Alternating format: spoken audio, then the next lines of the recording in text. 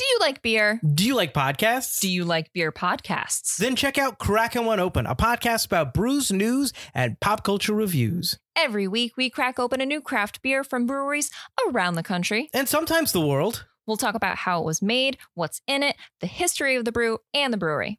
Then we'll give our tasting notes, and while we're finishing up, we'll talk about some of the latest goings-on in the world of pop culture. So check out Crackin' One Open with Mike and Elise, part of the Forgotten Entertainment family.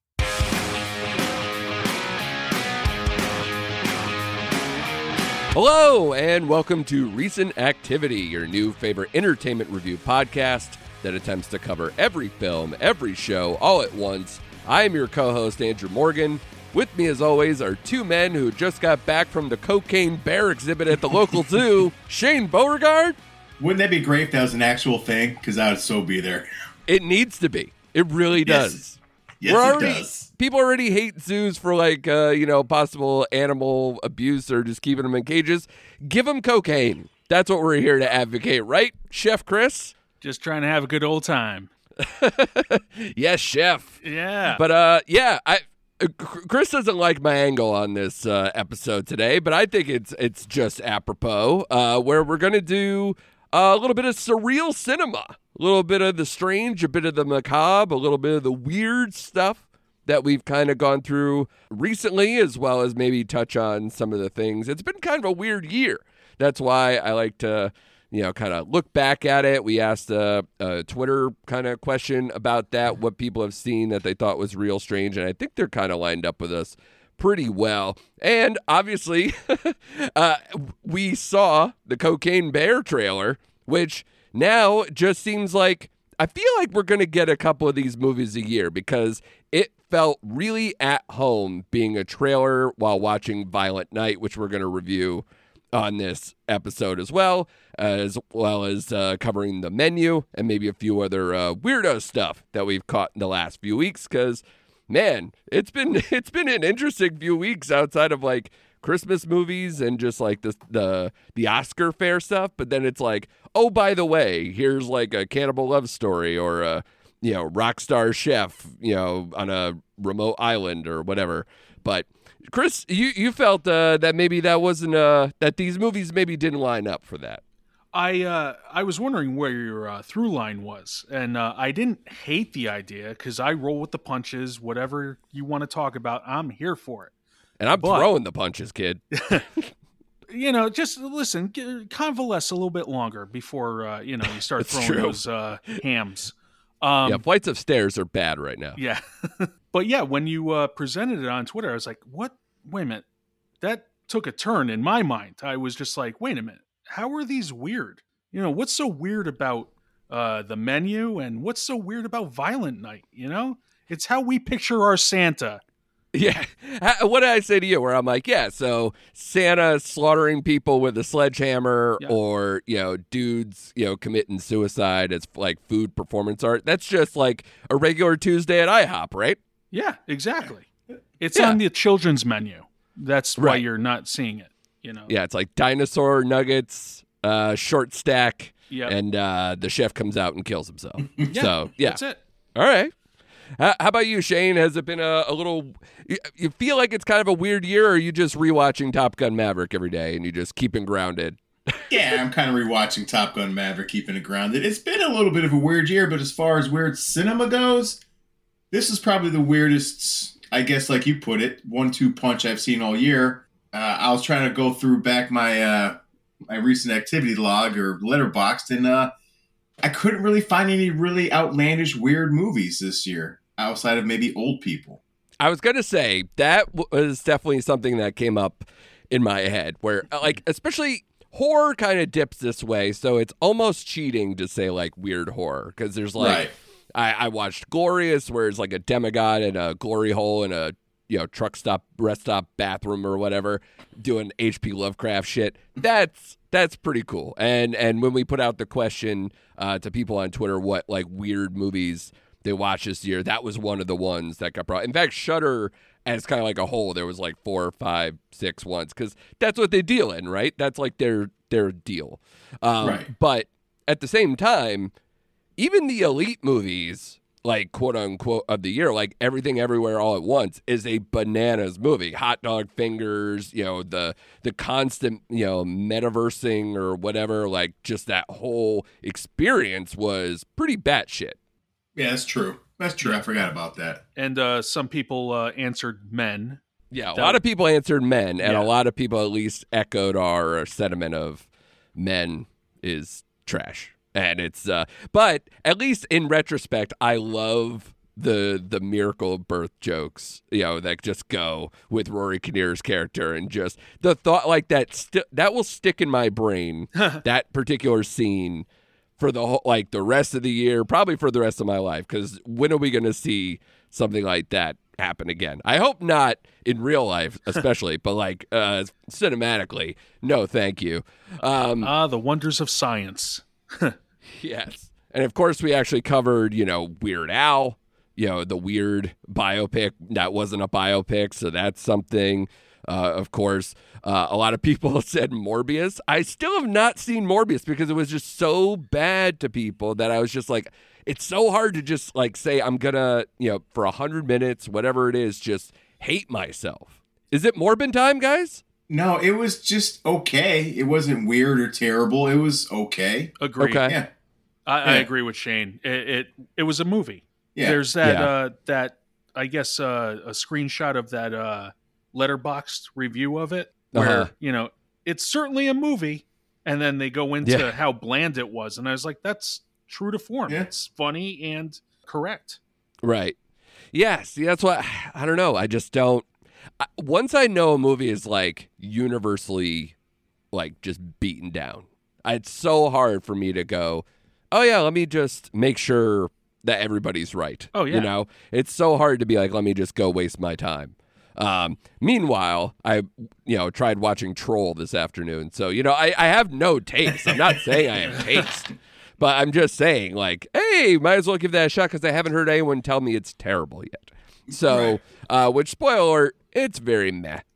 It's very weird. This is on Netflix if anyone doesn't know what I'm talking about, where basically they turned a Norwegian rock, you know, mountain troll into like Godzilla for Norway, and, you know, tried to do it with, you know, a paleontologist working on the project and other people, and just said, you know, hey, you got to believe in these fables because apparently they're true because we got, you know, drone footage of trolls going around stomping things out. So, yeah, if you want to watch something dumb and harmless in 100 minutes, knock yourself out on Netflix. It won't be on my top 10 Netflix movies of the year. Let's put it that way. Yeah, you're welcome. You're welcome. Pause it right now because I'm going to go watch it. You got it, man. We'll see you when you get back. I would also say Duel with Karen Gillan and Aaron Paul. That got brought up a bunch too. Did you guys ever check that out? That was on like the AMC Plus app after it did like a short run in theaters. It was also, I think it premiered at Sundance. I caught this. I you know, when I did my free trial or whatever, and I was really looking forward to it. So I was a little disappointed, but it's such an interesting concept of like a person dying in real life. You basically have this program where you make a clone of yourself that takes over for you after you die to make it easier on your family to kind of, you know, keep living on with you, a facsimile of you around. And she got better. She never died. And then she had to prepare to fight her clone to the death to see who lives on as her life, which is an incredibly amazing concept, which is why I was so jazzed for it. But this is slow, lo-fi, low creep movie. But I will say Aaron Paul is amazing in this as like her trainer. It's like insanity. But I did end up enjoying myself, but it was just, I thought with a concept like that, like how can you go wrong? So that movie, some people brought up on the Twitter one, and I got to say, I enjoyed it. It was on my top 25 for a while of the year before, like, we just watched more stuff, and it kind of got kicked off. So that one was out there. And before we get to, like, the two main reviews, I also just want to shout out for myself, I Love My Dad. I watched this for 99 cents. They had, like, a deal on Amazon Prime one day. I've been looking forward to it because, again, strong concept, and a person I love in Patton Oswalt. It's a very dark comedy about a hopelessly estranged father who catfishes his son in an attempt to reconnect. Have you guys seen the trailer or anything with that? I did see the trailer, but it was one of those things I wrote down and I kind of forgot about, and it just got overlooked, and I do want to go back and see it. Yeah. Yeah, I so wasn't sure like, where it was playing, so I was like, all right, I'll see it when it's advertised. Yeah.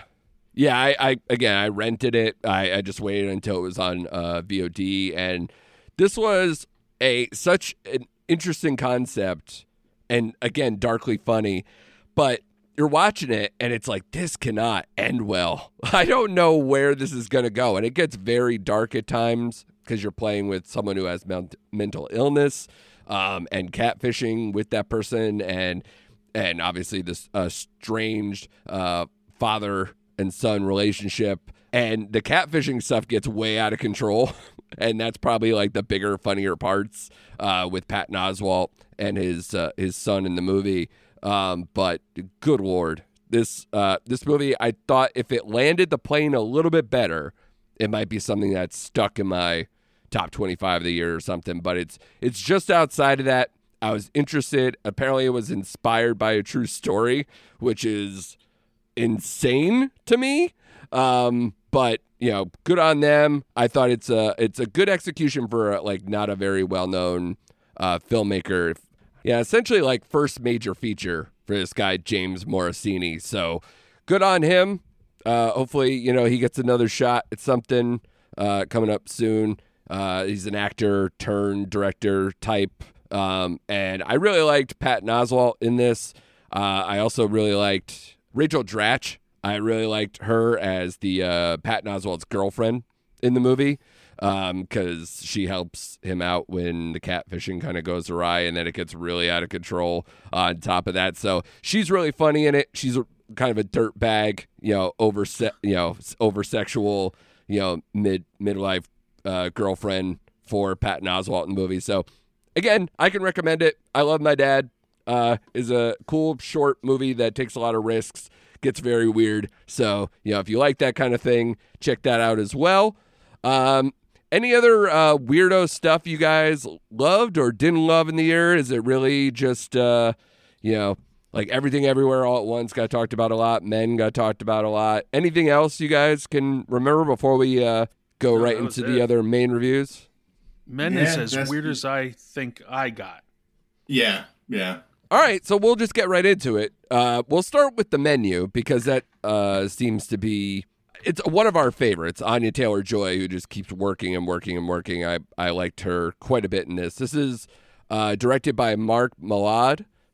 Him and screenwriter Will Tracy are the director-writer team for a lot of the Succession episodes, and this is kind of them taking on the project. I believe they took it over from Alexander Payne, who did like Election and About Schmidt and a lot of those movies, more of an indie guy that I didn't know he was attached to before all this. Will Tracy came up with the idea of this story, which is about a young couple who travels to a remote island to eat at an exclusive restaurant where the chef has prepared a lavish menu with some shocking surprises. He came up with this because he took a boat ride to a fancy restaurant on a nearby private island in Norway. And when he realized like they were basically stuck or trapped on this island until the meal was done, he was like, oh shit, this could get really out of control. And just came up with this, whole thing. The menu premiered at Toronto International Film Festival and also made its U.S. premiere at Fantastic Fest. It did have a wide release. In fact, the widest release from Searchlight in their history. This is, like I said, Anya Taylor-Joy as Margot. Ralph Fiennes plays the all-star chef here, Chef Slowick. And Nicholas Hoult is Tyler, who brings Margot to the party. I will say, and I hope you guys appreciate this, after I saw the movie, I immediately went out and bought a double cheeseburger and ate the shit out of it. So I hope you actually appreciate that, because I really did that. I was so hungry, and I watched this movie, and I still went out and got a double cheeseburger. So I hope, if anything stuck with me, it was, goddamn, that double cheeseburger at the end looked really, really good. So, Shane, I will ask you first because you are the letterbox reporter where you put your feelings out very early, and you seem to be very bullish on this, sir. So, The Menu, how do you feel about it, bud? Yeah, loved it. One of my favorite films of the year. I thought it was. I saw the trailer, and it wasn't like I thought it was going to be. Yeah. It was a lot funnier than I thought it was going to be. Like, I loved the subtle humor in this movie as it builds, especially as they're bringing out course after course. Yeah. And some of the characters in the restaurant are kind of understanding, like, when it stops becoming performance art, you know what I mean? It becomes real. I just like some of the interactions between some of the characters like John Leguizamo. But no, I loved it because and we'll get towards the end of this movie without spoiling it, but I would be like Margot in this situation. That would be me in this. Yeah. Dancing for dollars, baby. No, as far as her, how everyone's so just so taken with this chef, and she's like, wait a minute, we're not getting any fucking food. I'm hungry. Yeah. Like, what is this bullshit? Give me a hamburger. You know? Yeah. She's the only one to realize, like, what the hell are you people talking about? And this movie's so absurd and it gets so ridiculous. Like, the s'mores scene made me laugh out loud. I was just, I was in tears. I absolutely loved this movie. Yeah, I honestly liked it, how it jumped back and forth between getting really dark and then also going back to just a lot of the humor and a lot of the things that were staged that were kind of the reveals as it kind of went along. I enjoyed a lot of those as well. I liked the movie. I'm not as over the moon about it as you were because I didn't think it flowed as well as I hoped, and the payoff was good. But I wasn't like, wow, what a crazy ride. Like, I didn't have that, but like, I still enjoyed this quite a bit. Chef Chris, what'd you feel about The Menu? I thought it was lovely. It started it was I was with Shane. I really love this. It surprised me because I thought it was going to be they're cannibals or the patrons are going to be the meal. You know, I thought that was where it was going. Yeah. And then I'm like, no, this is like a drama. This is like a guy who's serious about his food. But I was like, why are all these people gathered around? Why are they paying so much money for this food? And they seem like uptight, but everything's catered to them specifically, especially when it's revealed that, like, you know, certain things are specifically for them in the tortillas. Sure. Yeah, that was good. Yeah. I was like, yeah, what is the deal with this? Yeah. But I love how it strung you along the whole time because I really had no idea it was basically a revenge plot. You know, yeah. I kept, you know, here we are. We're looking at Anya reacting to all this, and we're like, yeah, she's not supposed to be there. So, you know, she's our eyes and ears. She's looking around, going, really? I'm with a guy that is just like basically gonna mess his pants over all these foods, and he's just like, oh, is the chef mad at me? And, you know, it's like, calm down. I was just like, he was kind of annoying, but, you know, I'm glad his arc went where it did. Yeah, that was probably one of my favorite parts of the movie is when we gave him the chef jacket and wrote on it. Yeah, and he had him do that meal, and I forgot the title card of what they put on there, but I laughed at that too. It was like Taylor's shitty attempt or something like that. Yeah. So good. No, and I like the more biting parts of it for sure. And, you know, it's really, like you said, it's an eat the rich, fuck the rich kind of a thing without actually eating the rich. But I do like how it was exactly like 12 people, I believe, which was like a Last Supper thing. So they set up a lot of little kind of Easter eggy thoughts or like things that were set up that are kind of more just in the background. Even how they were brought in to the island. I guess the goat that was there is like a herder goat that brings other animals into slaughter. So it was kind of like, you know, they were being led to slaughter from on a figurative level. So there's a lot of cool things that happen in the movie like that I think, you know, maybe upon more viewings, this movie could actually maybe even get better and better in my mind. So I enjoyed it. I liked it. and it seems like you guys did too.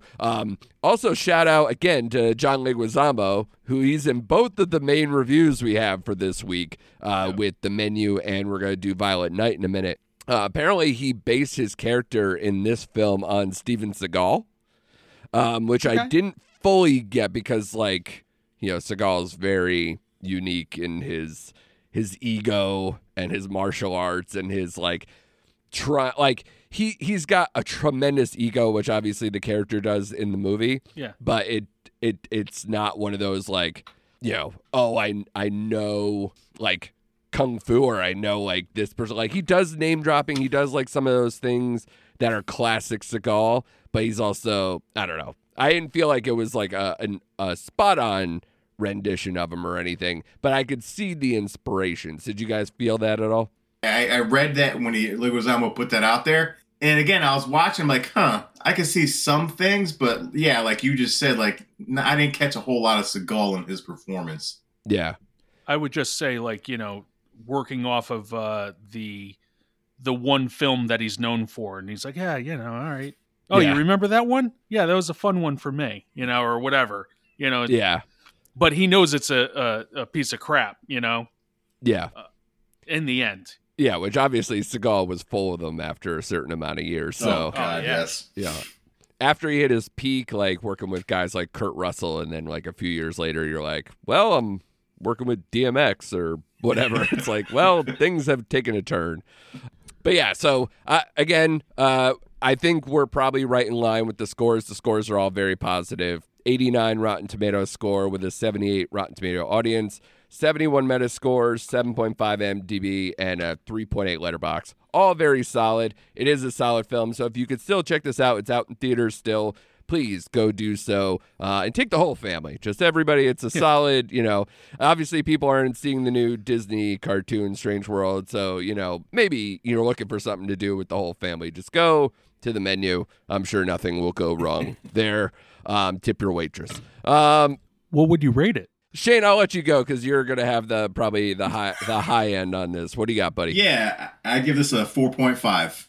Very nice. And like you said, if I watch it again, I may get it to a 5, but right now it's 4.5. That's wild. I have no 5 so far this year, guys. I'm very, very sad in 2022, I guess. All the wrong movies. I have like a couple of 4.5, I guess. How about you, Chris? Just like a good course, I'm going 4. Yeah. Okay. Yeah. Yeah, if I can cheat and do the points or whatever, I probably could give this a 3.75, but if I have to stick to the halves, I'd probably end on a 3.5.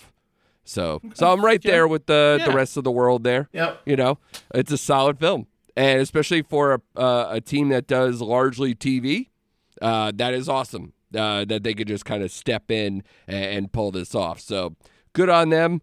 A solid entry and something especially to break up the other stuff that usually happens this time of year, especially Christmas films. And we caught the latest one over the weekend, Violent Night, directed by Tommy Wirkola. He previously did The Trip, which I feel like Shane might have seen. That feels like a very Shane movie. Did you see that? That is with Noomi Rapace, where they're like... Yes, I did. I love that movie. Yeah, I feel like you would. He also directed Whatever Happened to Monday, which is an early Netflix flick back in the day. This is written ironically or weirdly, I don't know, by Josh Miller and Pat Casey, who did both Sonic the Hedgehog movies. Nice. So take that. You know, maybe that's where all the puns came from. They just went pun heavy like crazy because they've been doing, you know, kids, you know, video game movies for the last little bit.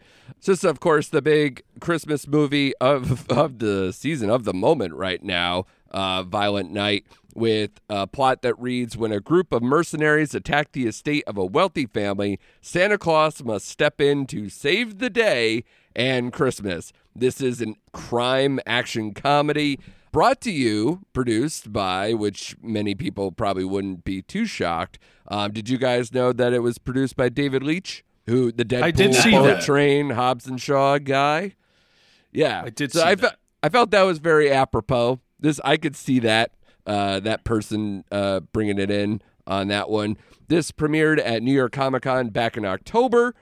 I saw this a couple of days ago, and I don't know if you guys had this experience too. People cheered at the end of this movie when I've seen a bunch of Oscar films lately, and not a lot of people did.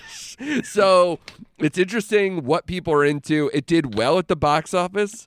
I think it did like $12 million over the weekend, which is like Knives Out 2 money, which is pretty crazy. And I don't know if it's super wide, but it's doing well. And like we said, this is a John Leguizamo moment. He is the head of the villain crew in this movie. But of course, the star of Violent Night is Santa Claus himself, played by David Harbour of Stranger Things and Hellboy and anything else you love. This huge hunk of man meat that is in this movie. All right, fellas, we'll start with Chris this time. What'd you feel, buddy? Now that we're past Thanksgiving, you can stop being mad at me that we covered Christmas movies. Yeah. Did you fully embrace the mayhem that was Violent Night? I did. It just further proves that Die Hard is a Christmas movie because it felt like Die Hard in Christmas time. I don't know. But somehow they connect. Yeah. It definitely has a lot of similarities with certain traditional holiday films that go on around now. They bring up the Home Alone thing. They have like a whole super violent Home Alone sequence that goes on. I brought up to Shane earlier the whole like, I haven't seen Fat Man. Is this sort of close to the Fat Man thing? And you were saying, yeah, kind of, but not really. So what were your thoughts on that?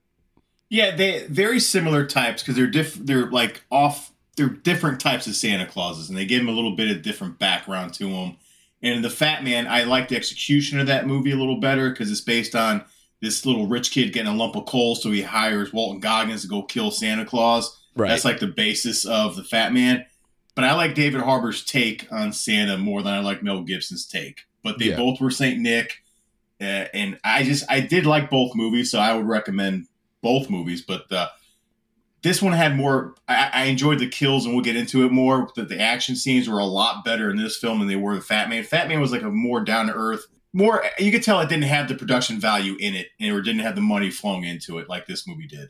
Yeah, I hear you. And I would say I would echo that too. I liked the warrior angle, the actual like kind of true nature of who Saint Nick was before he actually took on the Santa Claus thing. How he was more of a selfish, brutal human being before he became the Santa Claus that we know now, and what matters to him now, and trying to wrestle with both of those. But honestly, I will say for this movie, the beginning, especially with how many puns and eye-rolling things that kind of go on this, and the family didn't do a ton for me, although shout out again, super cute kid. Whoever's doing these cute kid, Christmas time classics here, my God, they are knocking it out of the park this year. I know we mentioned that with Falling for Christmas and some others too. So this kid, same thing with Violent Night. But this movie, I thought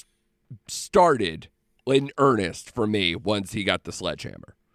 And all that, once it got into like the true action set pieces that they had throughout the film, that's when I started to really enjoy myself. Up until then, I was like, all right, God, can we just get to just brutally murdering these idiots because they're like so schlocky that you really have to go. Like, I could tell you right now, I was in a crowded movie theater and I can hear people behind me who came in stoned off their heads. And they were just loving every minute. And at the end of the movie, this woman just screams out, I love this movie! Like, she was just so overjoyed by this movie. And honestly, again, it's geared maybe towards you're just out and you want to shut your brain off, as Shane has said many times over, that you just go in and you're like, I just want to see Santa kill a bunch of people. And that's cool. They even make nods to Silent Night, Deadly Night and other films of this type of ilk. And the action is well executed. I think there's a sequence with a Bryan Adams song playing that I was just like, fucking Bryan Adams. Wow, Bryan Adams. But I was so into it once the sledgehammer came out and the true violence occurred. because you get like some kills with a snow plow. You get like a nail through a person's mouth that falls through a nail that goes through their mouth. Nasty stuff as it went through that I truly enjoyed. But again, like the ending, I was like, there were certain things where I was like, oh, they give this person the last saying thing or this person the last thing. So there was some execution stuff that I was like, But overall, you gotta at least have fun with a movie like this and enjoy just that rip-roaring action that goes through for like a good half hour, 45 minutes towards the end. Is that about right? Shane, you didn't give your full kind of thoughts. Is that about... Yeah, it's about right. I liked Harbor's take on it again, but when he found the sledgehammer in the shed or the barn or whatever that was, that's when that movie, like you said, took off because the fight scenes were filmed very good. I really liked them. But the problem with this movie that I didn't connect with outside the cute little girl is the family itself. Like who cared? Like who cared about him? Like I like Edie Patterson from Righteous Gemstones. I thought she was funny in this as well. Yeah, I love her stupid action film boyfriend. In this movie, he made me laugh. But the family itself did not really connect to. And again, I love you, John Leguizamo, but I don't buy you as the main heavy of the movie. And it's like you said, his background that he gave was so lame. Oh yeah. But I did like the one-liners or all the puns at the beginning of this movie you were talking about because that's so 90s for me. Everything about this movie is 90s. Yes, so sure. 90s. So I dug it. And again, once the action picks up is where this movie takes off. Yeah. Chris, do you feel kind of similar with that? Yeah, like some of the kills, like that nail thing. Yeah. I'm like, that's staying still and his mouth is moving. I'm like, oh God, I know. Like I cringed, but I loved it. Yeah, just when it started ramping up, that's when you're like, yeah, this is what I paid to see. Yeah, for sure. But I gotta say, I have one slight hang up, and that is he's this warrior who's Santa, and then he doesn't know how a gun works. I'm like, come on, you're obviously thousands of years old. Sure. You didn't come across a gun at least once, and you call it like, what is this, doohickey or something along those lines? I'm like, okay, stick to the sledgehammer. You're good at that. They also play, of course, with like, he's magic, but then it's like, we also have to worry about like, how much is too much for him to die or not die. So I thought that was kind of loosely explained, or I really didn't feel engaged with that part of the plot line or any of those things. And the way they explain it away, it's like, I don't know how this magic stuff really works. That was his explanation for everything. Yeah. So, It's a movie that knows what it is. It's like, we're just going to fucking kill a bunch of people here. We're not going to let, these bad guys do something on Christmas because of Christmas magic, and we're going to do it in a bloody and violent way. And they're just going to have fun with it. This movie, it's amazing to me. I think the most amazing thing to me right now is that the box office is having a real tough moment, and this movie seemed like people were geared up to see this movie, but like they won't go see, like, I don't know, I was the only person in the theater for The Fabelmans the weekend before or whatever, and that movie might win Best Picture. So like, it's a weird year, it's a weird box office. It's odd right now. And that's why, again, The Menu did a pretty decent number for whatever it is, especially being such a, again, a bizarre movie to sell to people, and it didn't get like heavily marketed.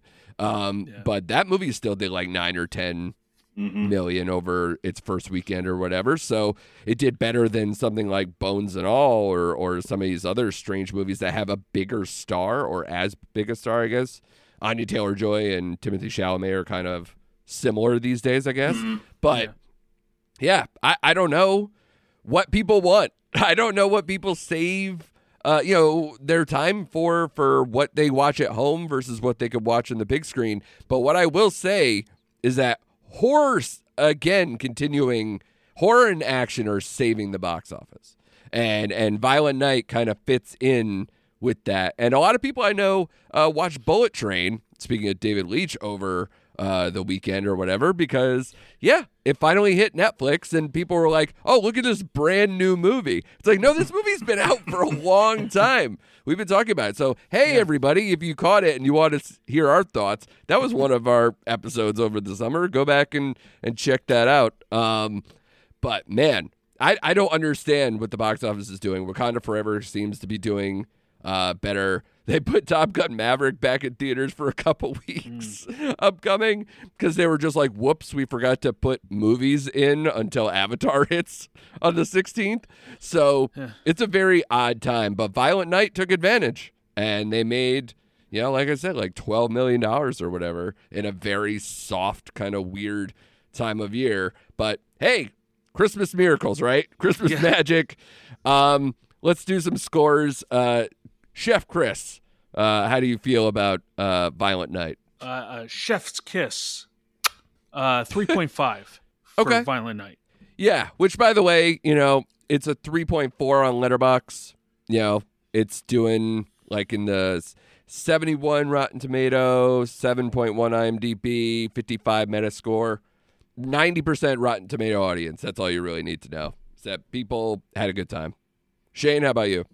I'm with Chef Chris. I give it a 3.5. Very cool. Yeah. I'm a little lower because I think a lot of this movie is very kind of schlocky, whatever.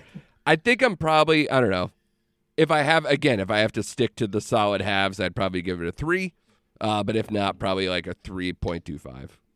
So, because it did stuff, and I enjoyed myself enough.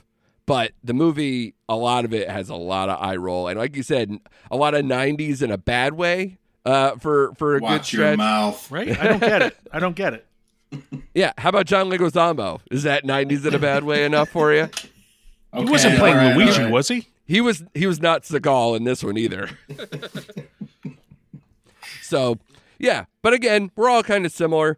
I think that all works out. And again, people enjoyed it. So as far as Christmas movies, you're always going to have a curve probably on the upswing because you're like, this is what I want this time of year.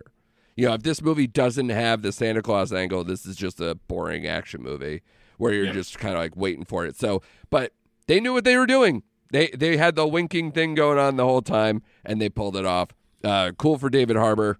Something to do between Stranger Things seasons because Lord knows. The new one, I think, is not shooting until May, I think I heard. So Stranger Things, still we probably have another year and a half or something before we get more of that. So keep plugging away there, David Harbour. We love you.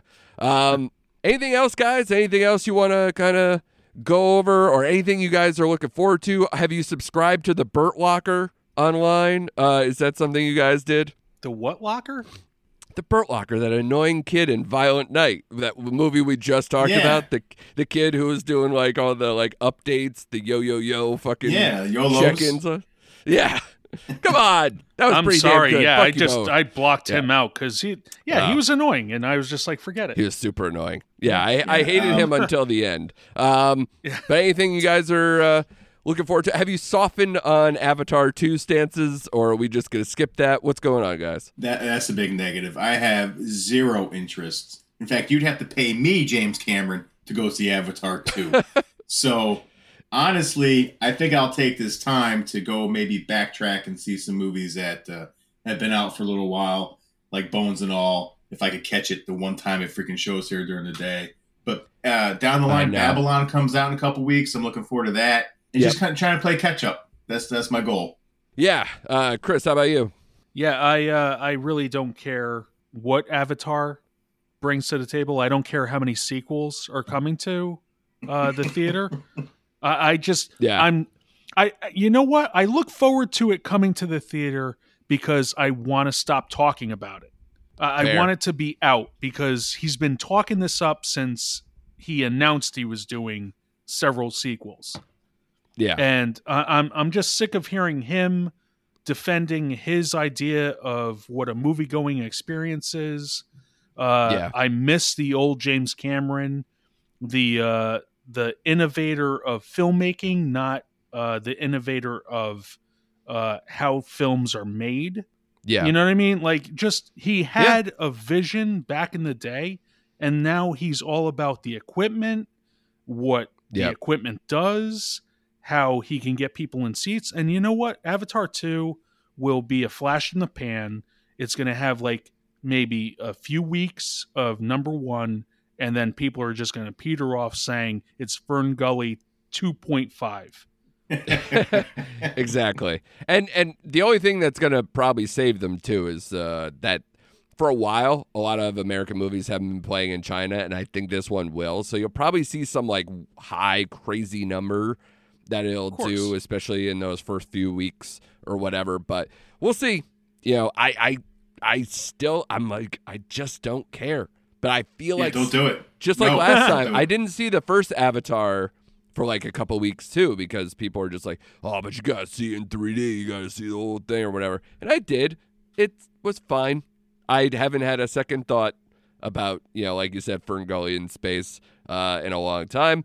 And I've never revisited it. I've never watched it. It doesn't register in my brain. I only remember the name Na'vi because it's like a punchline to me that I like to bring up, or people have brought up on other podcasts. So that's about it as far as it is for Avatar.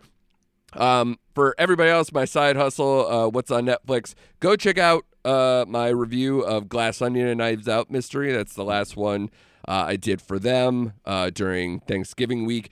I was lucky enough to see it in theaters. I hope people were able to as well, because they did well for the limited amount of screens. They also did like $12 million that first weekend or whatever. And for a Netflix movie, that's like, I think like 6 or 7 times what like Red Notice did. And Red Notice, I think, did the most of any movie for Netflix that they put out in theaters. So it's a wild number, and good on them. And by the way, I kind of called it.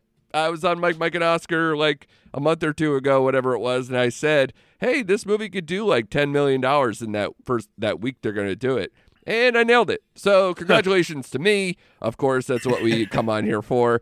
But I'm with you guys. We probably have like a lot of like catch up to do between either stuff we missed along the way, Oscar films, things like that. So because I did see The Fabelmans. Like I said, I did catch Knives Out to Glass Onion. I caught Guillermo del Toro's Pinocchio. My review for that should be out this week because that hits Netflix on Friday. Yeah, and there's probably a bunch of other stuff. We all watched Don't Worry, Darling. There's like a bunch of stuff hitting streaming that we could kind of maybe do some kind of recap on as well. And of course, we all watched Wednesday, which did like a humongous number for Netflix. It seems like everybody I know saw that as well. Yeah, and I've tried to watch 1899 multiple times, and I get through the first episode, and I still haven't gotten there to come back. And Chris has to give us an update on Willow, because that was one of your draft picks, and that released its first couple episodes, so we'll have to hear from you on that. Yeah, I will. I actually did a refresh of the movie, so I kind of dabbled in that, so I'm going to leap right into the series and tell you what I thought, if I was right or wrong. Of course, I want to know your thoughts on The Fabelmans, too. Hopefully you could check that out, too, because that was another one of your draft picks as well. Yep. So we'll get to all of it. We have a bunch of stuff coming up this weekend. Like I mentioned, Guillermo del Toro's Pinocchio comes out on Netflix.